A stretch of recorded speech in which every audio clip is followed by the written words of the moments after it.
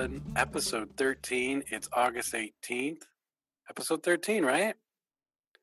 And I'm Matt O'Neill, and on the other side of me on the screen is my co-host, Aaron Hodson. What? It's been a season long of us I stepping don't know on each if other. you are saying it or you want me to say it.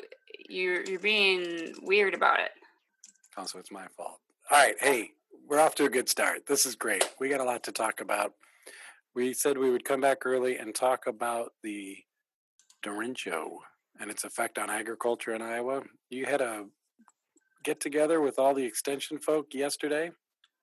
Is that right? Yeah, it was a really nice conversation. It included a few people from the crops team, of course, but then also ag engineers, some people who work in stored grain, and that group. And then there were other types of engineers that was pretty interesting. And then just more on the economy with Chad Hart, so the economics and things like that. So it was kind of a well-rounded group.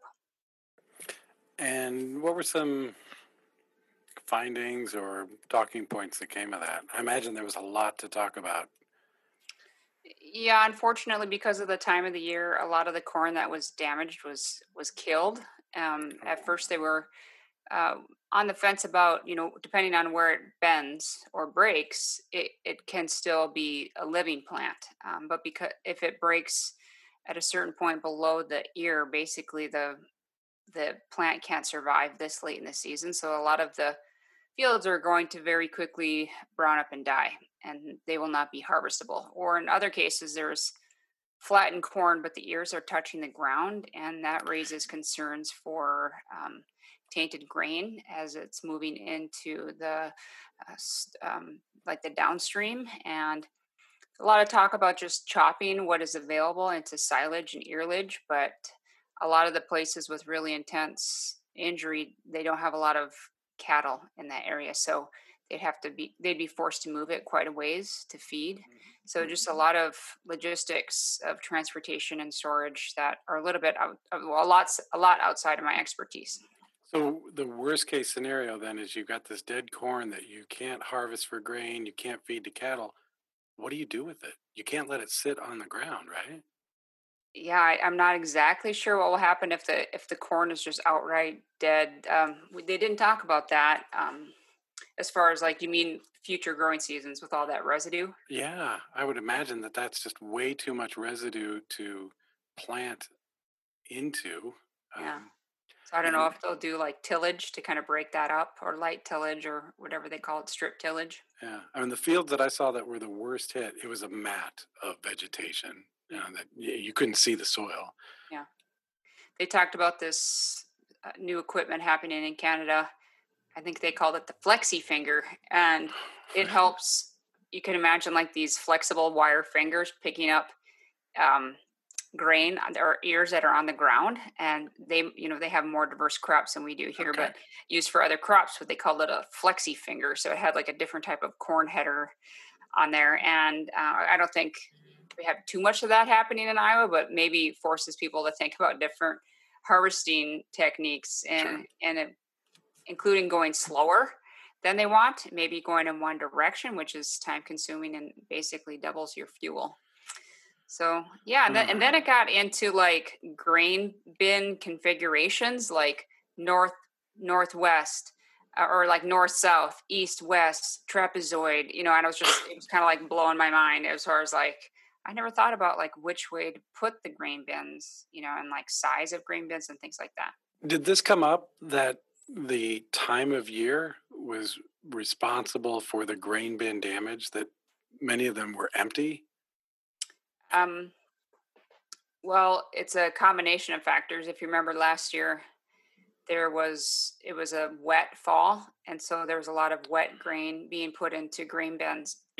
And the complication with that is that we had a propane shortage. Right. And so normally people are okay with putting wet grain in a bin if you can dry it with propane, but they couldn't. And so there's a lot of poor quality grain. And so a lot of farmers were selling grain this year, and they might not have because the prices aren't that great, but they were selling it because the quality was going down very quickly. And so there Okay. were more empty grain bins this time of year than there normally are. And so an empty grain bin is more prone to the kind of damage caused by those winds than if it had been full and the added structural support of all the grain inside of it. Yeah, that's my perception of the egg engineer conversation. Yeah.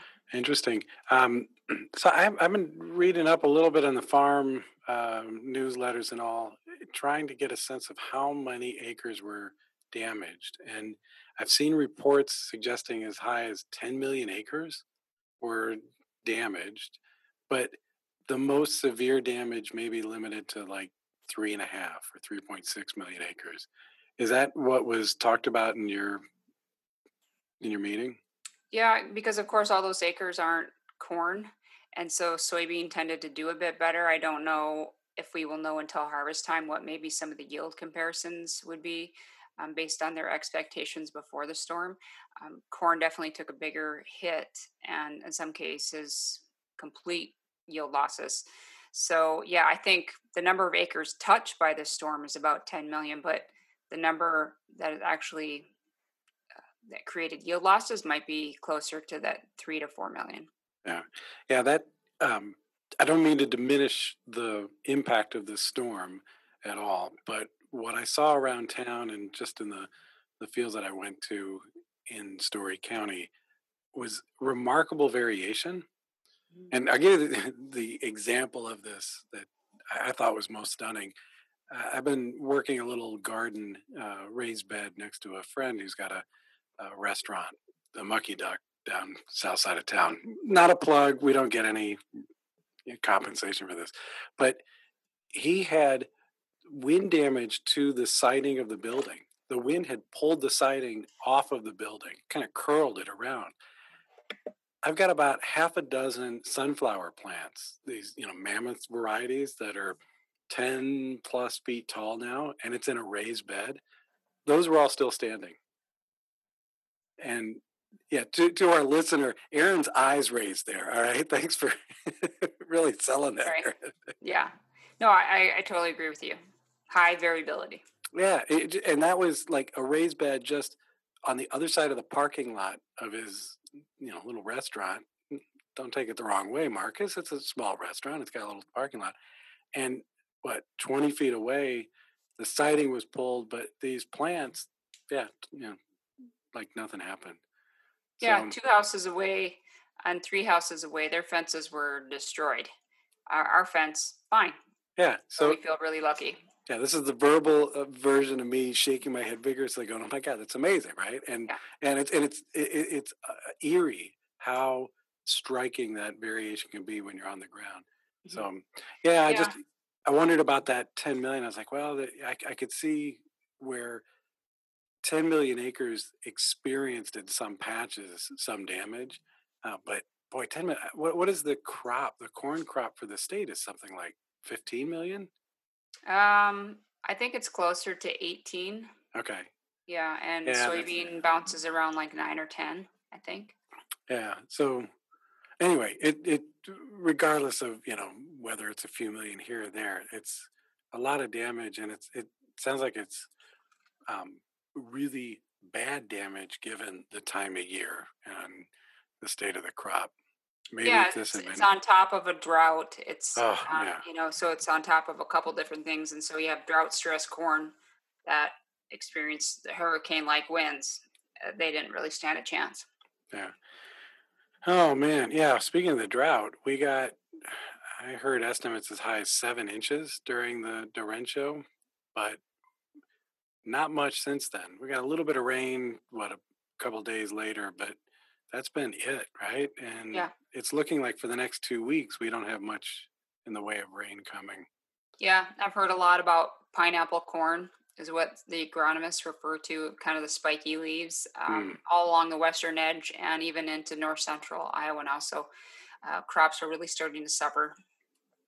Like soybean leaves are curling up, turning over. This is probably going to accelerate development to the point where you're going to.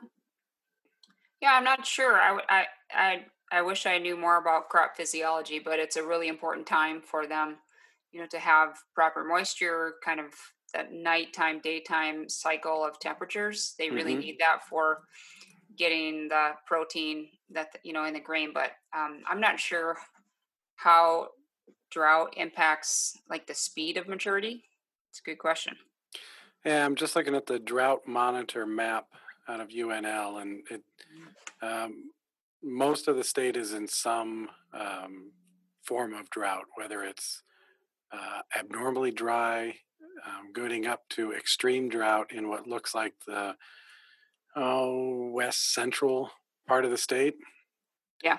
and then the tri-state area of South Dakota, Nebraska, and Iowa, mostly Iowa, getting it the hardest. So, yeah, and it looks like, given the weather predictions for the next couple of weeks, this is only going to get worse. So, Mhm. Yeah, I agree for the rest of the month. uh, anyway, any good news? Well, that's a long pause. Any good news about insects? Yeah, numbers starting to go down. Yeah. Yeah, I think Japanese beetle and some of the soybean aphid numbers in commercial fields have, well, some of them have gone up, but some of them have also gone down.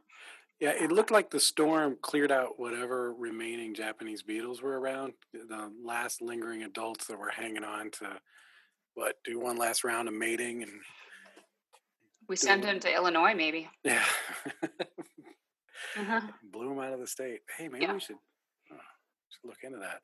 Um, yeah, aphid numbers continue to go up in some places, and we talked with your technician Greg Van Ostrand. Said the insecticide efficacy trial, the numbers in the plots that got sprayed with pyrethroids leveled off a little bit, dropped a little bit 3 days after spring, but have come back, started to increase again. So this is something we've been talking about, that pyrethroid resistance occurs, and it looks like it's only getting worse. That the frequency of resistant aphids is making up a bigger portion of the population before we spray, and that's reducing the ability of that pyrethroid to suppress those populations. And I imagine, if this continues, and it will, as long as we keep using the cheap pyrethroids, we're going to get to a point where the populations aren't delayed at all. They're not suppressed at all. And they just kind of shrug it off and keep on growing.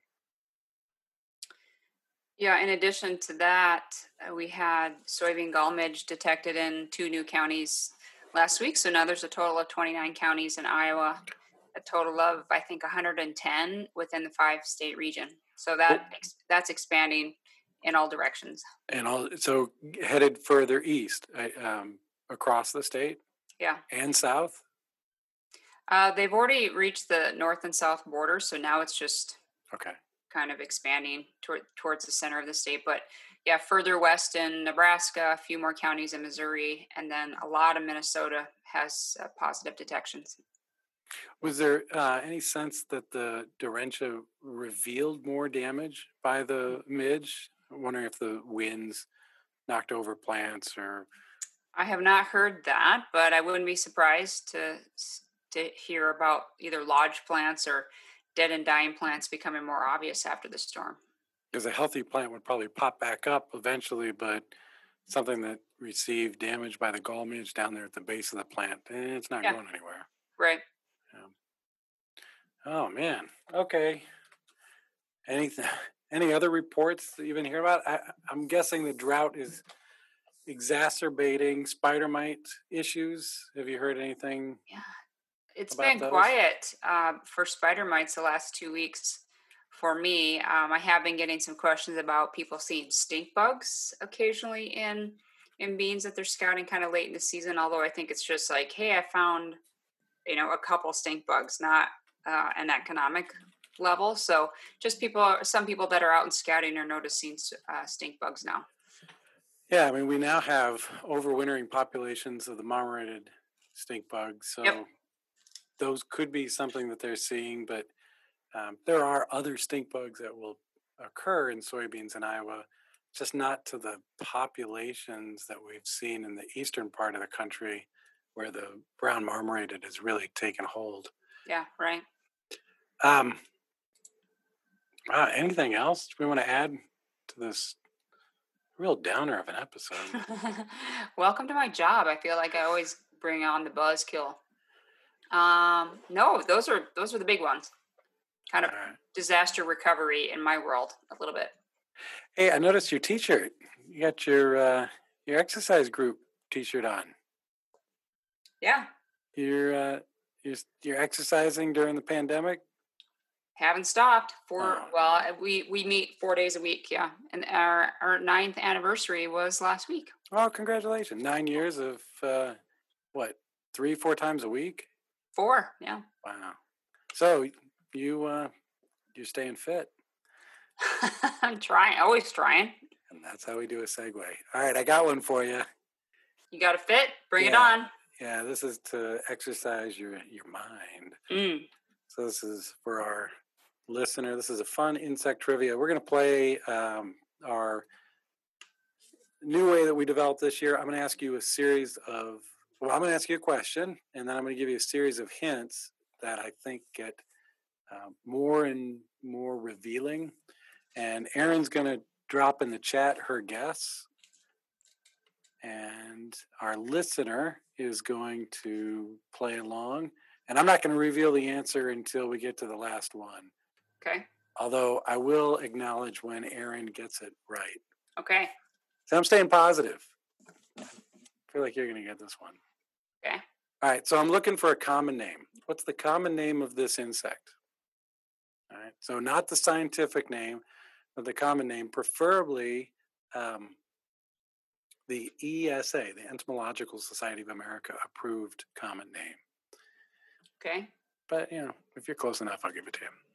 Okay, so what is the common name of this insect? All right, this is an invasive species in the United States, but it's native to China and present in Southeast Asia. Clue number 1. That's the sound of Erin typing. Oh, man. And she is hot today. Wow, you nailed it with the first one. Maybe that was too easy a clue. All right, so for our listener,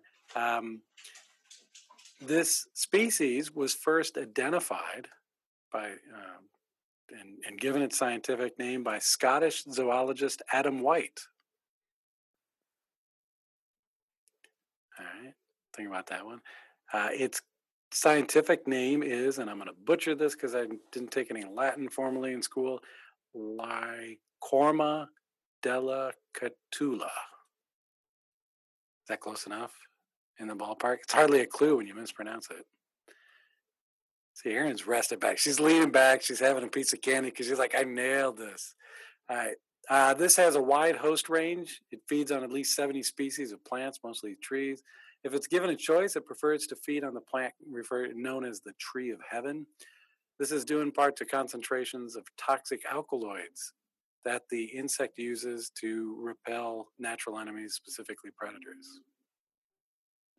All right, Erin, I'll add an extra bonus question. See if you can tell us. This was my clue, but see if you can answer in the form of in the form of the question I'm going to give you. Where was this insect first found in the United States? Pennsylvania. Yep. She's good. Okay, if you still don't know, final 2 clues. It's called a fly, but it's not a member of the Dipteran order. It's not a true fly. It is a member of the Hemipteran order, true bugs. Erin's nodding approval. And finally, the colorful appearance of the adult leads to its common name, which Erin got early on. It's the spotted lanternfly. They're beautiful.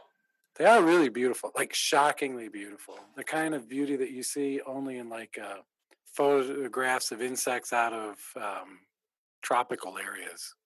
Really stunning colors and patterns. Yeah, it's very, very pretty insect. But too bad it's invasive and probably really terrible. Apparently, it's really destructive, feeding on a lot of different woody plants. I don't know if you remember Eric Clifton, a student with Aaron Gassman and myself. Yeah, your PhD student? Yeah, he's doing some research on spotted lanternfly What's as a postdoc. Oh, very good. At Cornell. Yeah. Oh, and the That's, Asian longhorn beetle. that one's even more destructive, right? I mean, that kills within a year or two. Big old like dime-sized holes coming out. So anyway, that was our fit. I think you're getting better at this. I got fit. Yeah, you did. Okay, should we wrap up for this week? Yeah. Thanks for the recap on the Derecho report. Are they going to Yeah. do like a special issue of the ICM newsletter or something on this topic?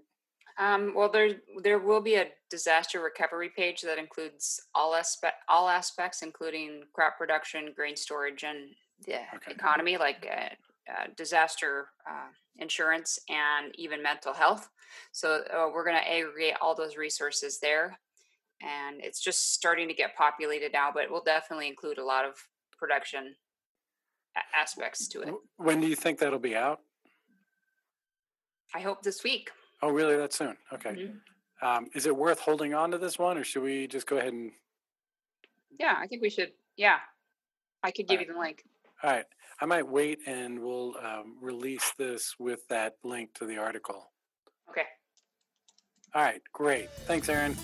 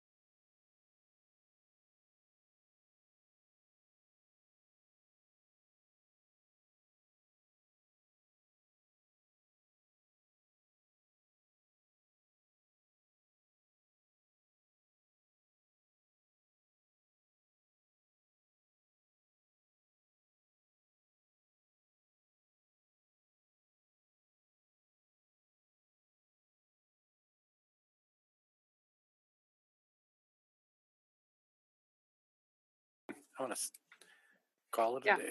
Yeah. Thanks.